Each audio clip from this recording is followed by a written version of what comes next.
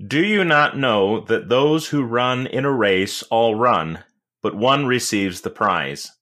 Run in such a way that you may obtain it. And everyone who competes for the prize is temperate in all things.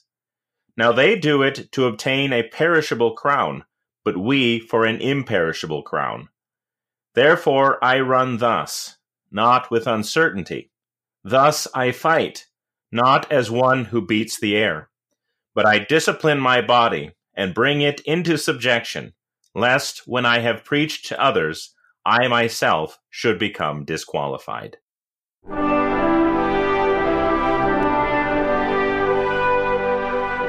This is A Word Fitly Spoken. I'm Willie Grills here with Zelwyn Heide. Joining us today, the Reverend Aaron Uphoff from the great state of New Jersey. Gentlemen, how are you?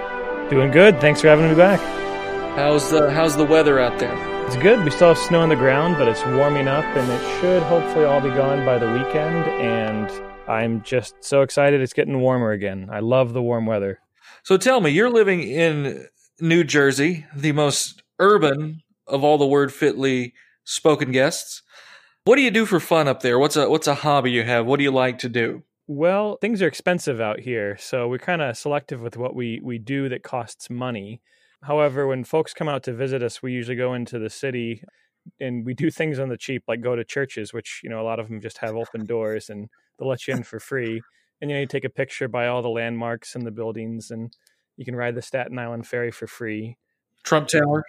Trump Tower, yeah. I've had ice cream in Trump Tower, ridden down the golden escalator. Yeah, no, it's good stuff. There's lots to do. It's just spread out and lots of people. You got to fight the traffic and plan your time around that. And personally, I'm getting back into woodworking. My dad gave me his old table saw that he had when I was a kid. He got it back when Norm Aberman New Yankee Workshop was big on PBS, supported by viewers like you. Did you get the tote bag? The umbrella? Didn't get the tote bag, but I got the first book of all the projects. So I'm looking forward to getting started on that when it gets warmer and it's warm enough to go down to the basement and do it. Nice. Zelwyn, how are things in the wild north? Surprisingly warm. It's actually warmed up. Yeah. Understand me carefully here. Warmed up to 30 degrees. So we are. Are you wearing your cutoff jean shorts yet? Getting closer. I know I wasn't wearing a coat earlier today when I was walking around outside. So yeah, so it's getting nice and warm, at least for a couple of days, although I think we're going to be getting some more snow this week. So it is what it is. And mild and windy here in Illinois. That's about all I have to say. Do you have trees on the edge of your property, Willie, to help break the wind? A lot of farms over there that I've seen and grew up by had that. We have a handful of trees sort of towards the edge of the property, but it does not do so well. It is very windy here. It's always kite weather. The unofficial slogan of Illinois.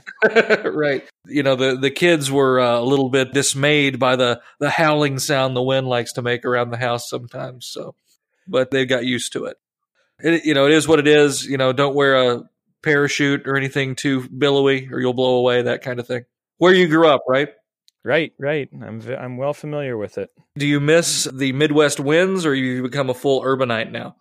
Well, the funny thing is, like, when I was living there, I never really liked it. It does get bitter cold during the winter if you get a cold wind, but it's one of those things like living out in New Jersey now, you kind of have this, whenever you live far away from where you're from, it's tempting to have this kind of nostalgia about everything about where you're from, even the parts that you didn't like at the time. So, it's like flat and not much scenery, but I kind of miss that actually, just being able to see the sunrise and go down over the cornfields. Right. It's like Zelwyn requires big sky or he will shrivel. He will dissipate. I will panic and start running in a certain direction. So Zelwyn sees too much grass, too much grass, and he gets depressed. All right, gentlemen. Well, we've gathered here today to talk about Christian discipline. It's not just for Lent; it's for all of life. Let's define that, because we hear the word discipline and sometimes we think about, excommunication or the minor ban or something like that. That's not what we have in mind here. We're talking about spiritual discipline. So how would we define that? What's the purpose? A spiritual discipline, I think the easiest way to define it is to be intent about who we are as Christians, because I think we often use the word discipline in a negative sense, like, somebody is under discipline, which is kind of what you're getting at. But the word discipline is just really just doing what it is that God has given us to do, and to do that diligently, to do that with our whole heart, to strive after Him with everything that we have. And as we'll see, God gives us specific types of discipline, and often for different purposes, but they all serve the general principle of the mortification of the flesh. And, if I may use this term, sanctification. It is about setting your life aside, ordering your life around the things of God for the betterment of yourself as a person, and, even in service of your neighbor. And that, we bristle at that. Why might we bristle at this conversation? As Lutherans, we really, obviously emphasize justification and God's work for that alone. And the only thing we've been contributing to the equation is our sin. And so we're often scared, or hesitant at least, to talk about anything that has to do with Christianity, our faith, and our Christian life that emphasizes or focuses in on our own actions, even if they're legitimate or legitimately prescribed in the Word. Like, being told to do something just kind of makes us like, well, whoa. Are you saying I'm going to be justified by my works? Are you telling me I have to do this, or that I have to do this to be right with God? Another reason we might bristle at it is, again, just this idea that we see Christianity as being this entirely passive kind of thing. We very often talk about God doing all these things for you, and that's true. We are not saved by our efforts. We are not delivered from sin by our efforts, but through the Holy Spirit and through the working of God. But at the same time, God has given us specific things that He calls us to do, things that will actually, they're not going to hinder us in our walk with Him. Because, it's when God tells us things like, when you pray, or when you fast, or when you do these things, He's not just offering, a nice little suggestion. These are God's commands. We even say that in the Small Catechism, right? Why should we pray? Because God has commanded us to. Right. Mm-hmm. And we don't think about prayer as some kind of meritorious work. And yet at the same time, prayer is a discipline. Prayer done right, prayer done orderly. There are good and bad prayers, but do we not order our lives around prayer? And we'll talk about it a little more later, but in the morning, at meals, at night, those simple things are acts of Christian discipline. In a rudimentary way, embody that sanctified life of a Christian. I'm using sanctified in this context as the set apart life. Right. Mm-hmm. And that's what we want to say. The whole life of a Christian, one, is a life of repentance, but it is a life set aside for the Lord. The Lord bids us come die, and so we do, and we follow Him, taking up our cross. Well, and I've also heard it expressed this way, and I think this is helpful. Because of our nature, because of our tendency towards sin, we always are kind of on this downward trajectory, kind of being pulled downward. I don't really want to do this. I don't really want to, do all these things that God would have me do. Whereas God is calling us upward towards Himself. That's, Philippians language. And the only way that that's going to happen with the work of the Holy Spirit in us is through this kind of intentional discipline, this kind of intentional upward look towards heaven and the things of God, rather than just kind of, always sliding downhill. So we're undertaking the discussion, which might be new for many listeners, and it might be old hat for some others.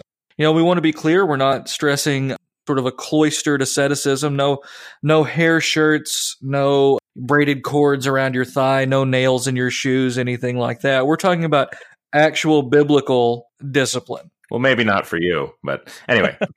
Nolan goes hardcore. Every shirt he owns is a hair shirt. But the Christian life is described as a fight, a struggle, is it not? Right. The very language of the Scriptures, and I think this is where, some of our other episodes about taking the Scriptures for what they're actually saying is so important.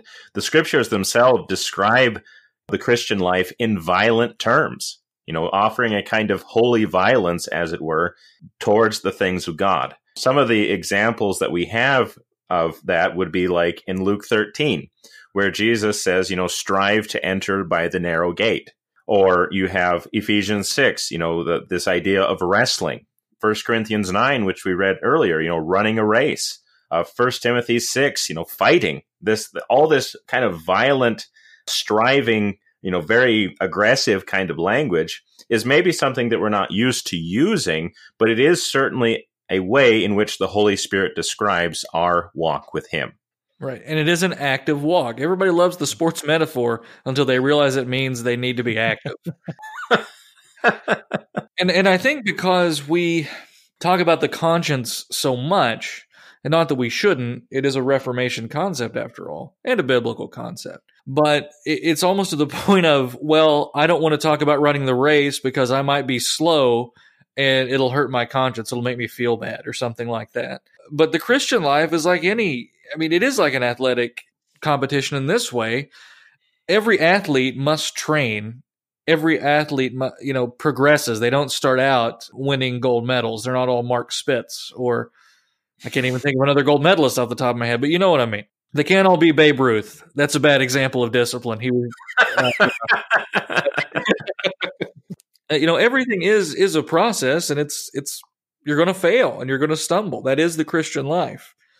But the Christian life is also being diligent, and the Lord picks you up, He dusts you off. Remember, God the Holy Spirit does dwell within the Christian. It'll work out your salvation with fear and trembling, for it is God who is within you both to will and to do His good work, right? Yep. What does that mean then? That, it is God active in you, but you are participating. You are there. It's not synergistic salvation or anything. It is simply the regenerate man living out his Christian life and learning what it means to be a son of God. Yeah, we don't want to think of the Christian life as a participation trophy. Yeah. Like, everybody's getting, you all did good kind of thing, because that actually goes against the very metaphor that Paul is using, this idea of striving for excellence, striving to be the best Christian that we could possibly be. Yeah, he doesn't say everyone's going to get the crown regardless, so don't even worry about it. And one of the things is that, like, the fact that we are still in the flesh and the old Adam, lives in all of us, we're just, as you said earlier, we're going to have that downward trend. Just if you kind of put it in neutral, we're going to roll down the hill. It's all the more necessary to be active in the fight against it. We cooperating with the Holy Spirit, who we have been given to put off the old man and drown and kill him in daily repentance, and so that the new man may rise to live in righteousness. And I think that it's just real tempting to use sometimes, or I'd say misuse the gospel as an excuse for just this passivism, which doesn't try and do anything, at least as far as religion and spirituality is concerned.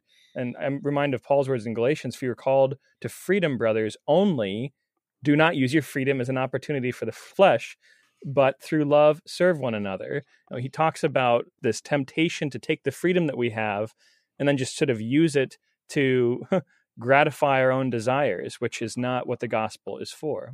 And we'll get into the particulars of just how to do this, but right now we have to unpack the why. We have to convince you that this is a good thing. The devil would have us be slovenly. He would have us be sloppy. He would have us wallow in sin and brokenness and fake shame.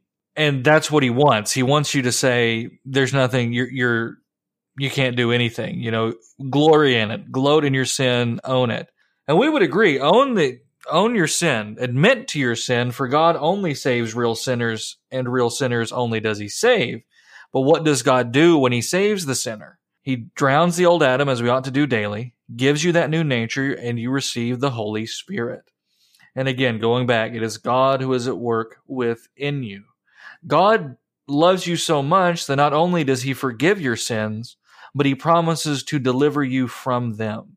Not only the judicial consequences, but actually the chains of sin that enslave you, that fetter you. Now, that's not made perfect until we're all raised in glory, but our time now is God teaching us and sanctifying us and teaching us what it means to be a regenerate man. If we have been regenerated, if we have been born again, to use the language of John, why would we not want to do what God wants us to do?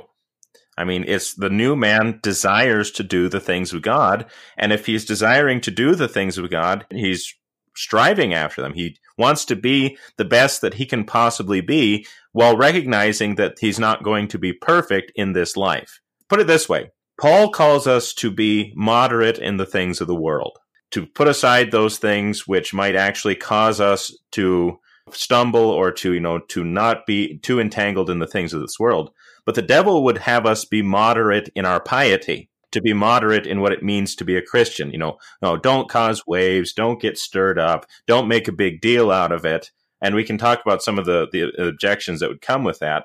But this moderation in being a Christian is deadly. It will kill your soul. I don't know how to put it. We're not to use our justification as an excuse for sin. And we think of sin sometimes as just actively going out and pillaging villages, that kind of thing. When oftentimes sin is manifest in slothfulness, sin is manifest in not doing the good that we ought to. I mean, you realize you sin against neighbor by being neglectful just as much as you do by robbing his house. What does that mean for ourselves then? We don't do any good for ourselves by letting our spiritual physique become flabby, and we don't and we certainly aren't setting the right example for our families and fellow brothers. Can we even know how to serve our neighbor if we don't first learn how to discipline ourselves? A lot of these disciplines are the Christian sacrificing of himself, either time, money, whatever, so that either the church can be furthered or that he can show grace and mercy to his neighbor, whoever that might be. So it's not mere introspection. That's what I said. It's not just like a monk in his cell or anything like that. There is introspection.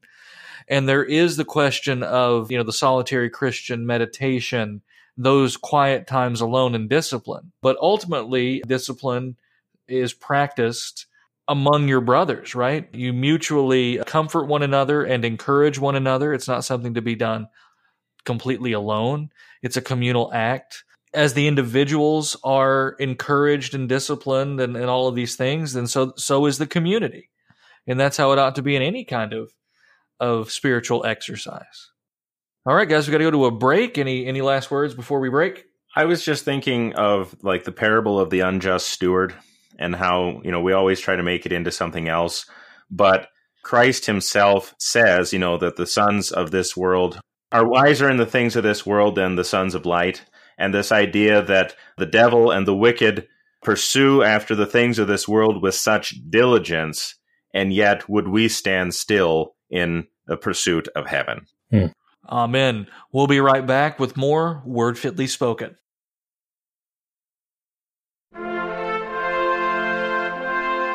All Scripture is God-breathed and profitable for teaching, for reproof, for correction, and for training in righteousness, that the man of God may be competent, equipped for every good work. Visit our website, wordfitlyspoken.org. There you'll find new articles each week on the Bible and other topics. You can also join us on Facebook at Word Fitly Posting. That's Word Fitly Posting with a P, to discuss anything you've read or heard. Thank you for listening. We'll be right back with more Word Fitly Spoken.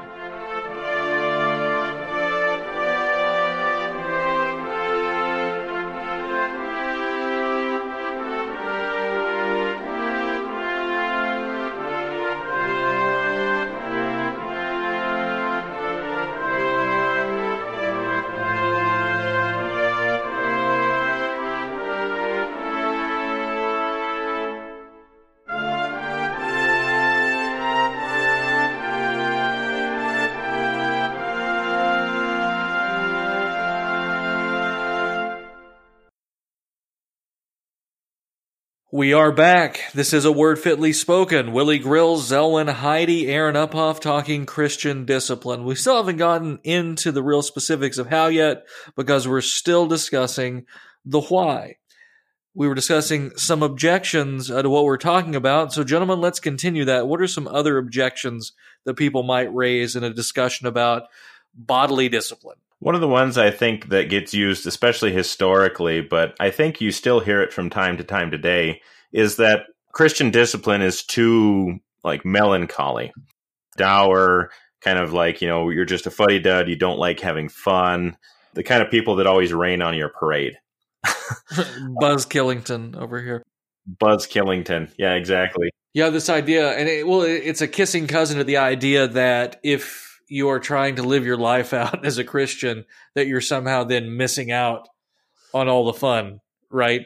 Right. And we hear that all the time, Hey, before you settle down, like, for example, before you settle down and have kids, be sure to waste your whole life up to your mid-30s and pursuing worldly goals. You want to get that out of your system first. Then you could maybe enjoy these other things. Don't want to miss out on the, whatever. I don't want to trigger anyone. But anyway, the Christian life then becomes unnecessarily dour. We like to pull quotes, even from like Luther, about, beer drinking and carousing, not carousing, but beer drinking and reveling and that sort of thing. But he also has a lot of things to say about Christian conduct and Christian piety, right. Quite frankly. Right. But nobody wants to read that, Luther.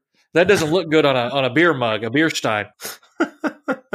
But, of course, the way we would answer an objection like that is to remember that the things of this world they're fleeting. They're temporary. And it doesn't mean that being a Christian means you can never have fun or that you can never do anything that's entertaining. You just have to remember that if you're really letting these worldly things get in the way, you really have to ask yourself why, I think is the best way to approach that. And it's not just a question of, like, say, alcohol consumption or tobacco or things like that. I mean, it can be an excess of food. It can be just general malaise. I mean, laziness, that kind of thing. I mean, we don't have to point to, like, stereotypical examples here. As a worldly pleasure, I mean, obviously anything can become an idol. Right. Another thing we want to look at is it would strain our relationship with the world. In short, I might lose friends. Yeah, well, the world hates us. Lord, do we not give up everything to follow you?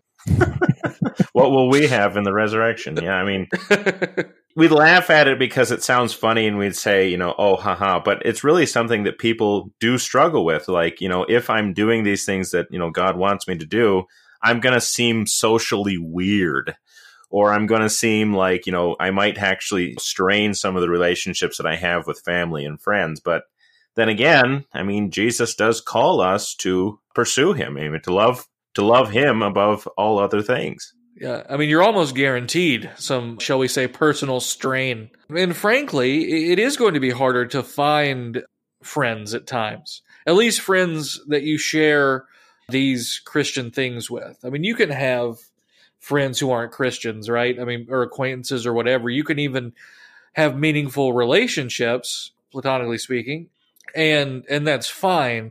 But ought a Christian seek other Christians for fellowship? I think that's a question we should ask here too, because you will be asked to give things up.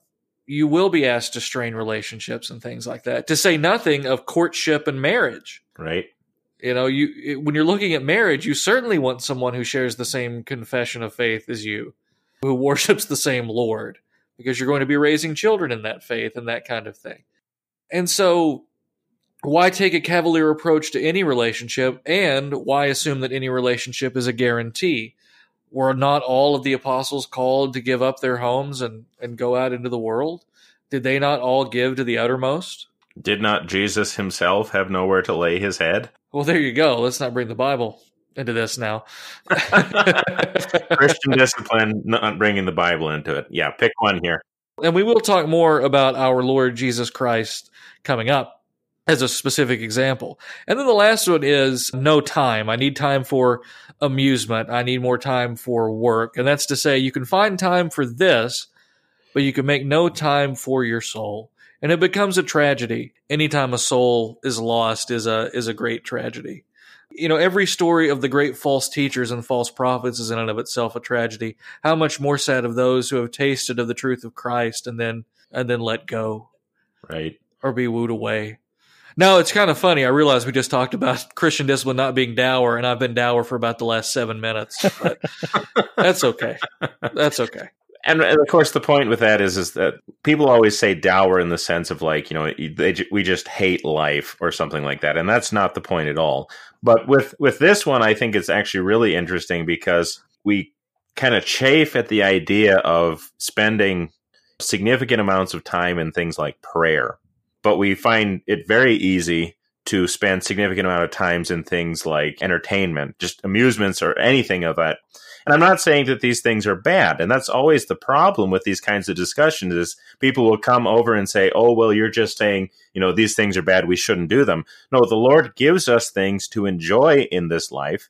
But the question is one of priority. Yeah, we're not just prohibitionists here. Like bare moralism, that doesn't really serve you any good. It's exactly like you say. It's a question of priority. It's a question of even passion and direction. You can enjoy worldly recreations, lawn bowls, whatever, lawn darts. I don't know what people are doing today. the video games, whatever the kids are into.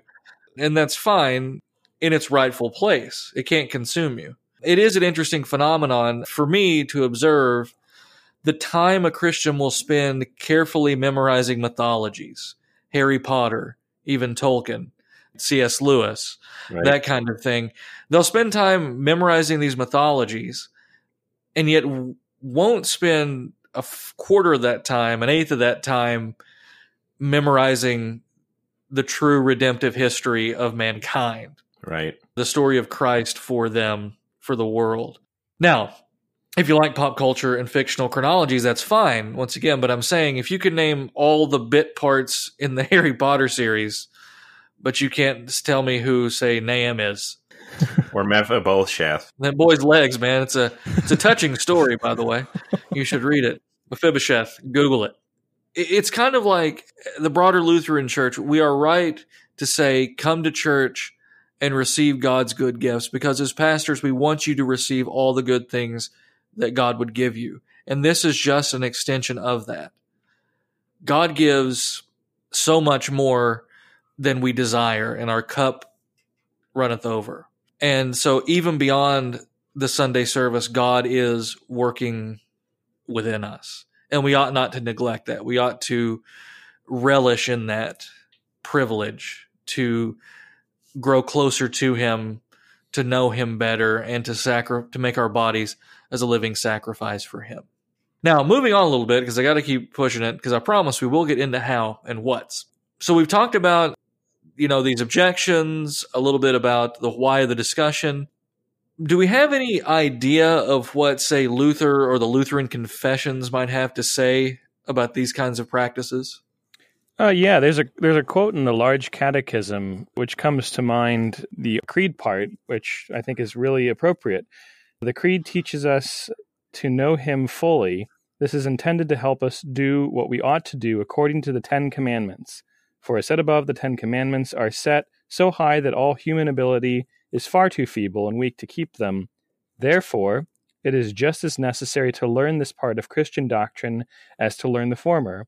Then we may know how to attain what they command, both where and how to receive such power. I mean, so the Catechism, Large Catechism itself, Luther in the Catechism, has this very active view of how we are living as Christians. That, again, back to, not just previous episode that I was on, but other episodes of the podcast, that the law is not only a mirror, but is showing us what to do and how to live lives, and tonight in the context of discipline, and that we have the faith and the doctrines of Christianity, not just to know, to have this head knowledge, but to inform every part of our life, what we do. Yeah, the law is a guide. Imagine that. The scriptures are confessing this, teaching this. Our confessions are mirroring the scriptures. And ultimately, the greatest example of this type of consecrated life is found in the Lord Jesus Christ. And we see all kinds of examples of this throughout the Gospels. But Jesus, for example, in Luke 6 is described as praying all night. When was the last time you prayed all night, and He is able to do things, with amazing zeal. We need to put on one of those like WWF disclaimers, like don't try this at home when we're talking about fasting for 40 days or something like that. Jesus in a cage match with Satan. I think I've seen that in some tacky religious goods store somewhere. I'm sure it's a thing somewhere. But at the same time, it comes down to that our Lord is so zealous in seeking our salvation that he is providing for us an example of what it means to seek God with all of our heart, all our mind, and all our soul. Right, yeah. And speaking of Christ's active obedience, we do want to be sure that is Christ actively fulfilling the law for us, and that entails practicing spiritual discipline on our behalf. The merits of that are certainly imputed to us, but Christ is, despite popular opinion, an example. We are to imitate him. Right. I mean, it's even in the name Christian, kind of, pretty heavily implied there. I think it's easy for people to set up false dichotomies like, well, is he our savior or our example? Why can't he be both? Yeah, exactly.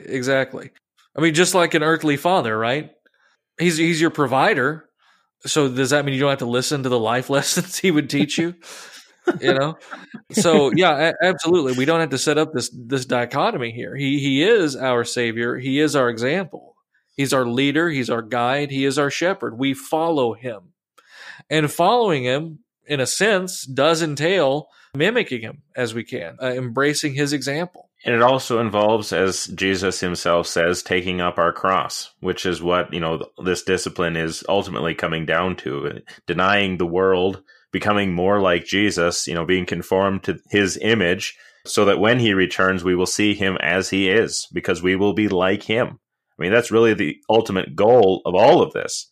It happens, with God working in us, dwelling in us, but it is something that we are called to pursue with all that we are. Yeah, we don't want to be surprised when we see him face to face completely. We'll be amazed and finally seeing him face to face. We don't want to be like, I didn't know Jesus would be like this. It's kind of a downer. Why are you being so dour, Jesus? Yeah. We're being such a party pooper, I thought there'd be more wine. Heaven is just one long kegger, that kind of thing. So that's right. Yeah, the heavenly keg stand. But I don't really know if the smart money is on craft beer in heaven or not. We'll have to leave that open for debate. But I'm pretty sure there's no fireball shots. With the last few minutes in this break, then, guys, since we've teased the audience long enough, let's talk about how we go about this. What does Christian discipline actually look like? And then what is ultimately kind of the purpose of it? Why does the Bible prescribe certain practices? For instance, and we'll unpack it later, but why is fasting a discipline that's good for the soul, but stuffing your face every day isn't? Why is one thing beneficial and another not? Why do the disciplines embody a sacrificial tone over an indulgent tone? I think the best way to approach that question is just to recognize that if we are gratifying the flesh, if we are doing things which are just purely sensual, just purely doing them because of the way that I like the way it makes me feel in the flesh or something like that, we are running a real risk of doing something that will lead us away from God, because it's going to be something that, I'll become addicted to it. I'll become focused on this thing entirely, and I will leave behind the things that God has given me. I mean, it's kind of like in Deuteronomy, when God says, when you come into the land and you get all these things that I'm giving you, like houses and crops and all the good things of the land that you inherit, you might be tempted to say, I got these for myself. And when you do that, you will ultimately end up forsaking God. And I think that's really the point why we want to make this distinction here, is that the things that God calls us to do are things that will lead us to him. But the things of the flesh are ultimately things that will lead us away from him. What are the things of the flesh? Paul gives us a nice list in Galatians. Dissensions, rivalries, divisions, sensuality, gluttony, lust, all of these kinds of things that are just self-indulgent and really only focused on the self. And what's the contrast to that?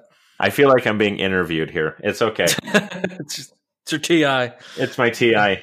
Well, I mean, and the contrast, of course, are the fruits of the Spirit. Love, joy, peace, patience, kindness, goodness, self-control. Against such things, there is no law. It's an amazing thing.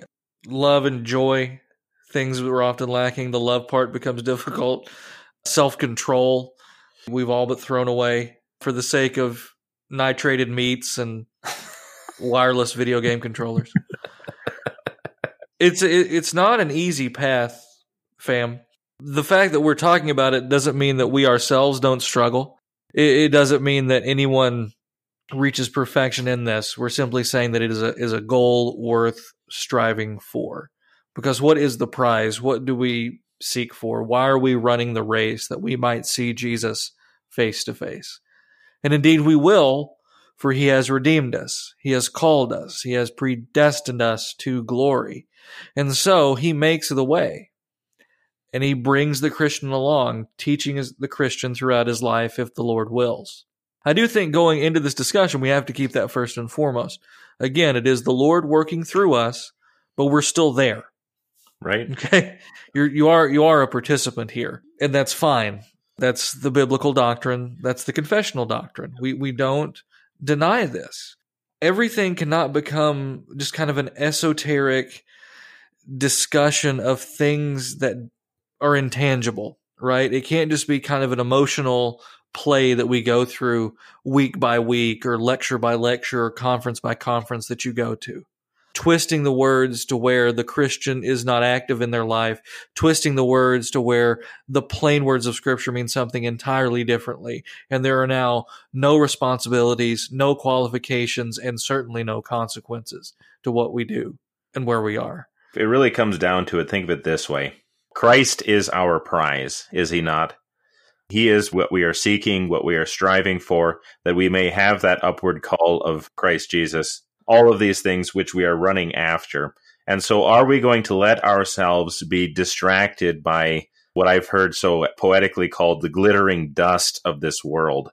The things which are ultimately nothing in themselves. I mean, yeah, they can be used for a time, but are we going to be so focused on them that we actually take our eyes off of Jesus, who is the author and the perfecter of our faith? Very good. We'll be right back with the how-to and what do right after this here on A Word Fitly Spoken.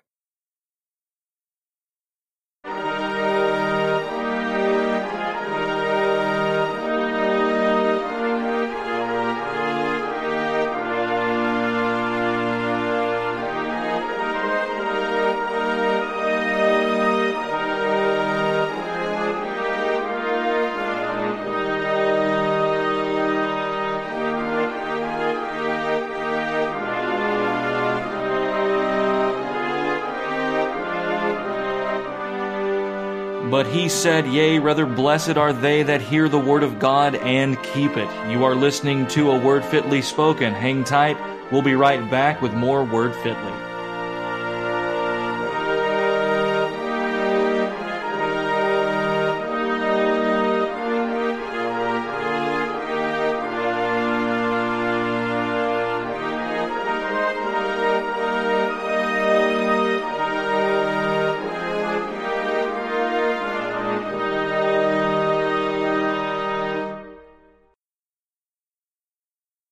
This is A Word Fitly Spoken. Willie Grills, Zelwyn Heidi, and Aaron Uphoff talking Christian discipline. All right, guys, we've already discussed the Christian life as a struggle, as wrestling, as running, as fighting. So in any sport, you need the right equipment. So let's talk a little bit about the disciplines proper, what the disciplines actually are. Let's talk a little bit about our spiritual weapons. First and foremost, what do we have? Well, you got to have the Bible. You got to be in the Word of God. It is the source of all of our doctrine, the guide for all of our life. And frankly, there's nothing, there's no place that you can go, no person, no guru, no book that's going to offer you more than the Word of God, which is living and active. Nothing can do better than that. I just wrote for our parish newsletter, I wrote a letter about not just coming to church to hear the word, but being in the word at home. You know, that think of the word as being food to consume to help you to live. And if you only do that once a week, and even then, you know, for a little less than an hour or a little more than an hour, it's not a really huge meal. That it should be something that is a daily part of the Christian's life, so that he knows, well, all he needs to do to make himself wise into salvation. Reading the Bible, we call it a discipline because it is. We have to carve out the time to do that. We have to make it a priority.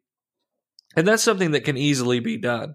And frankly, it's easy to read through the entire Bible in a year and just keep that process up. What are some practical ways we can incorporate Bible reading into our daily lives? Well, like you were saying, just making it a priority.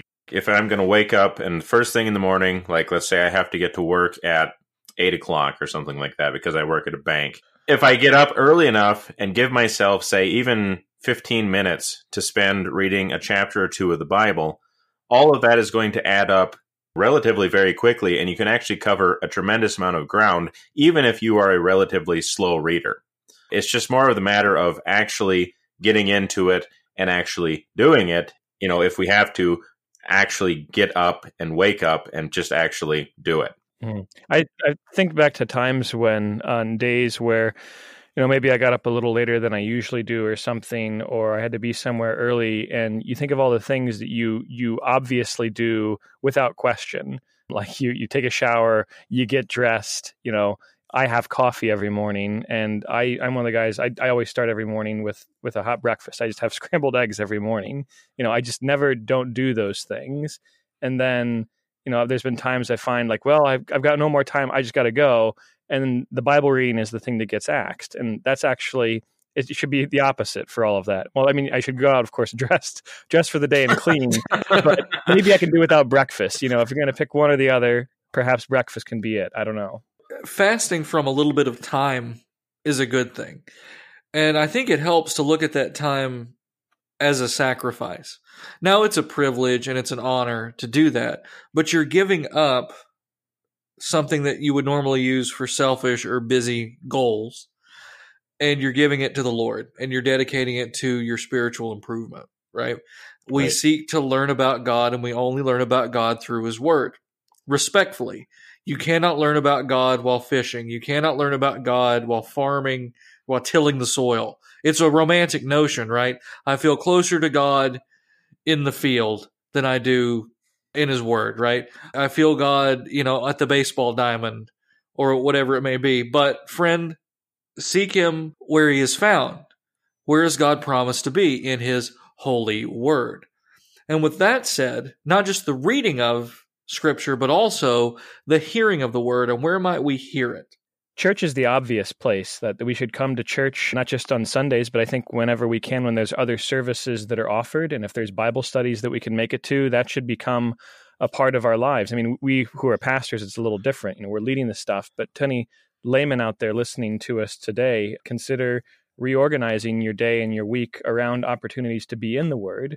Another thing, though, is, we do have the gift of the modern technology and can be used for ill, but there's a lot of good things it can be used for, one of which is there's some great Bible podcasts out there, just places where you can get the Bible on audio. Yeah, there's no sin in an audio Bible. And let me backtrack a little bit. There's no sin in fishing or going to the ball game or going into the field. The question is, don't make it a spiritual platitude, because we all know what natural revelation leads to, and it isn't salvation. Right. When we're partaking of these things, though, can you bring the Word with you as you fish? Not at the expense of Sunday service, of course, but right. Can it be with you on your commute? If you have a long commute, can you make the best use of the time? I know Zelwyn here is no fan of the audio Bible because he hates when they get dramatic, but there's certainly a lot of fruit that can, a lot of positives to an audio Bible, a good audio Bible. Mm-hmm. Yeah, I just like my audio Bibles to be just straight, somebody reading it, one voice, that kind of thing. But that's just my own personal peculiarities. When you start putting a lot of other stuff into it, I just get distracted. No, I agree. The music, not helpful. I don't know, guys. I like mine in a thick Southern drawl with a lot of fiddling. You just want Charlton Heston to read the Old Testament in the King James. Cassette. On cassette. Admit it. On 48 cassettes in a full leather briefcase that always rides in my back seat. That's pretty wholesome, though. That's a good one. And that's a real product you can get, folks. So check it out. I think it's worth it. Oh, it is. At Max McLean's ESV is good, and his KJV is good too. Listenersbible.org. Very little bit of music, but he does have an inflection, but it's one guy narrating it. So I actually would recommend that. And we were not paid to endorse it. No. There's really so many good free audio Bible versions out there too that I think are just excellent. So I mean, you don't even have to pay for it anymore, which is such a great thing. It's legal. And it's legal. Yeah, exactly. Audio Bible kind of bridges that gap between reading the word and hearing the word.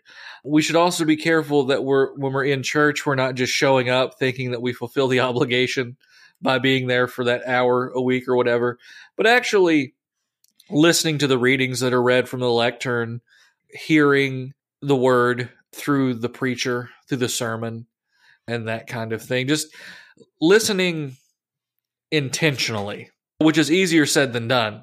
Honestly, Oh, yeah. It's the sinful mind just wanders. The fallen mind is prone to wander. Prone to wonder, Lord, I feel it. That's in a hymn. Anyway. Anyway, we won't get into that one. This is not hymn posting. That's a few episodes from now. All right. Moving on. Prayer. What is prayer? Prayer is making your requests known to God, offering him your praise, thanksgiving, supplications, and it is an essential part of the Christian life and one of the best indications of the health of someone's faith. If you don't pray, it's pretty evident that you don't believe. 1 Samuel describes prayer as a pouring out. Prayer as rigor is kind of an interesting idea. Those really fraught prayers that we don't often think of. I mean, it's not all Jesus in the Garden of Gethsemane. In fact, none of our prayers are going to approach the intensity of that situation. And yet, throughout Scripture, you do see examples of our fathers in the faith making fervent prayers, bold prayers. Does that mean everyone has to look like that? No, it doesn't. It doesn't need to be all ecstatic. But is there a right attitude for prayer? Are there right words? What do you guys think? I think really what this comes down to is that the danger we run into, whether we're reading a prayer or whether we're praying out of our hearts, is to basically have them become mere words that we're just kind of speaking without actually, reflecting on what it is that we're doing, which is why prayer is a discipline. Right, and let's be clear, Zelwyn is not saying that a written prayer, memorized prayer is not sincere. Right. Praying from the heart meaning extemporaneous. You don't have your prayer book in front of you or something like that. We pray the Lord's Prayer the most often, for example, and that is certainly something that we are called to reflect on, to think about what it is that we are saying, and maybe use the language of being sincere about it, because just saying the Lord's Prayer is not why God gives it to us. You can teach a parrot to say the Lord's Prayer. Is the parrot thereby going to be saved? No, of course not. No, only if the parrot says the sinner's prayer. It really just comes down to, are we wrestling with God in prayer? Are we pouring out, as in 1 Samuel, as Hannah did in her prayer, our requests to God to make them known, so that we are actually approaching the throne of grace with diligence, with purpose, with drive? Yeah, and it's something that needs to have, again, time set aside for it. It takes discipline where, if you find yourself all day and then you're lying in bed about to fall asleep and you think, I haven't prayed today, you're doing it wrong. It should be something that you, again, focus your time around, the way we focus our schedules around, our meal times. And as, we've talked about before, should be reading the Bible. And I even add this, that it shouldn't be something, when it's an ex corde prayer, that you don't just sort of launch into it without any thought and just sort of say, I'm going to hit the gas and see where this puppy goes. I mean, exactly. I think it's good to contemplate what you are going to pray for, not just what you're going to ask for, but things that you're going to be thankful for, that you're going to thank God for, that you take stock of like previous prayers, things that you've asked for that he's given you and blessed you with, and that you even contemplate praises for him. Because it does become easy if you don't put effort into it to just sort of go to the same words or phrases or ask for the same things, God bless everybody and stuff like that. Kind of like a child learning how to pray. I think, an adult can be that way too if you aren't conscientious about it. Right. And I would add that prayer and the reading of Scripture go hand in hand. Right. That as we read, we ought to pray. And it's good to work the words of Scripture into our prayers as well. Let the words of our lips reflect the words of God. So all good things. Got to move on a little bit here. Meditation, that's related to prayer and reading of the Word. Now, we're not talking about transcendental Eastern style meditation, right? Yeah, I think when people hear the word meditation, they often hear, these Eastern pagan ideas of, just empty yourself, just let it all go, just kind of, that Om kind of approach to meditation. That's not at all what Christian meditation is about. Christian meditation is actually reflecting and thinking very seriously on the things of God and on the things that he has actually told us. You could call it, instead of emptying, it's more of like filling up with God's words and his promises. It's not, and again, this is not an easy thing to do because, it literally comes down to, taking time out of your day to actually think about something like our sin or Christ's passion or our spiritual state. Basically, the self-testing, the self-reflection is what we're talking about. Let's take a couple minutes then to talk about fasting. We're recording this during Lent, but again, the Lord does not command that you abstain from certain things on Fridays during, a certain 40 days. Right. So you're not bound that way. And nevertheless, our Lord does expect us to fast. Now, we've talked about it in episode 50 a little bit, but let's unpack it a little more.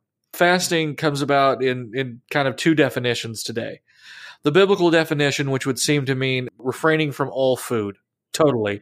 And then our more modern notion of it, where it's actually abstaining from certain foods. I'm going to give up Diet Coke for 40 days. Yeah, I'm going to give up chocolate and let you know about it on my Instagram or something like that. Now, both of those practices, I think, are good, and I think they're salutary. Not the social media part, but the abstaining part.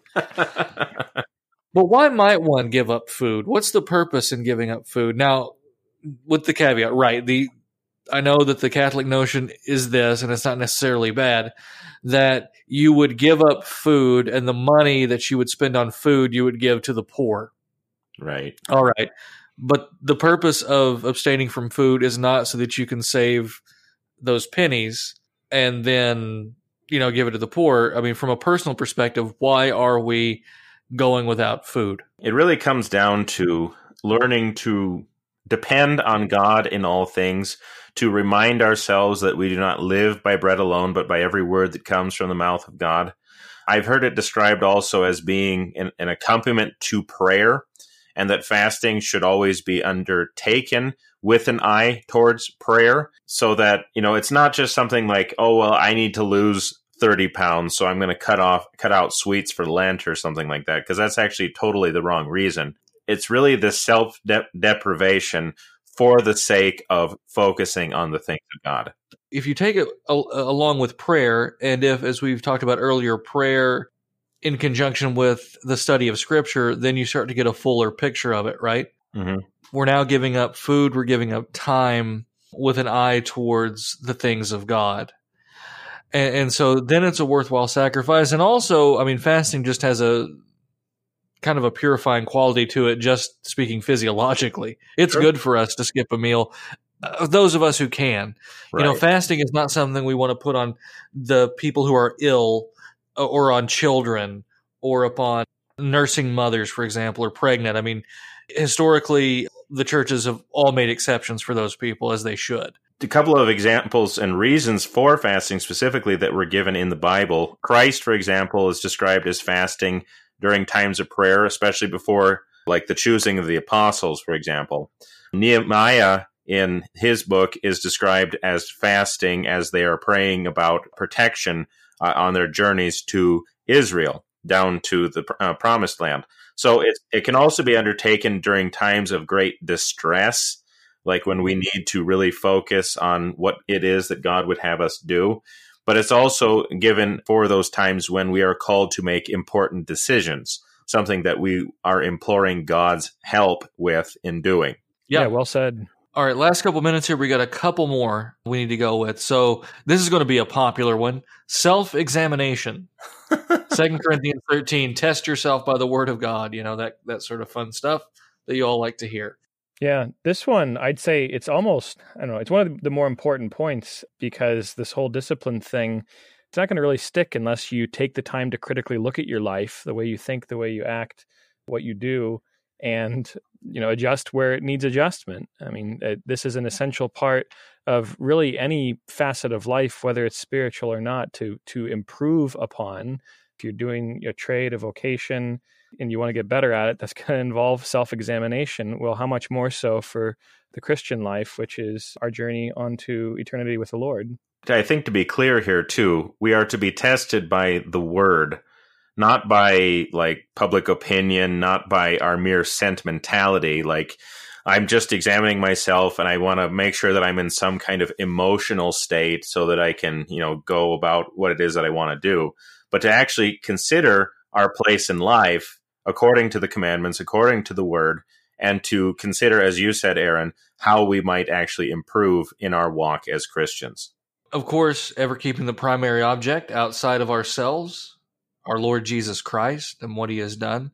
There's an unhealthy emphasis on introspection, or there can be, but oftentimes we find ourselves with a total lack of introspection.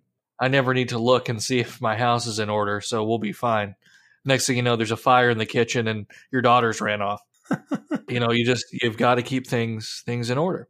Okay, and finally, one that becomes increasingly difficult in this information age, holy conversation. And this is really coming out of Ephesians chapter 5, where Paul is basically exhorting us to consider what it is that we actually say, that the words that we use and talk to other Christians about are actually going to affect us. I mean, you could James post this also and say that, the tongue is a powerful thing. It can either bless or it can curse. Right. How we speak and what we speak about is going to deeply impact our Christian life. This has been a Word Fitly Spoken. If you like what you heard and want to know more, check us out, wordfitlyspoken.org, facebook.com/wordfitly, or Twitter @wordfitly. I'm Willie Grills here with Zelwyn Heidi and Aaron Uphoff. God love you and God bless.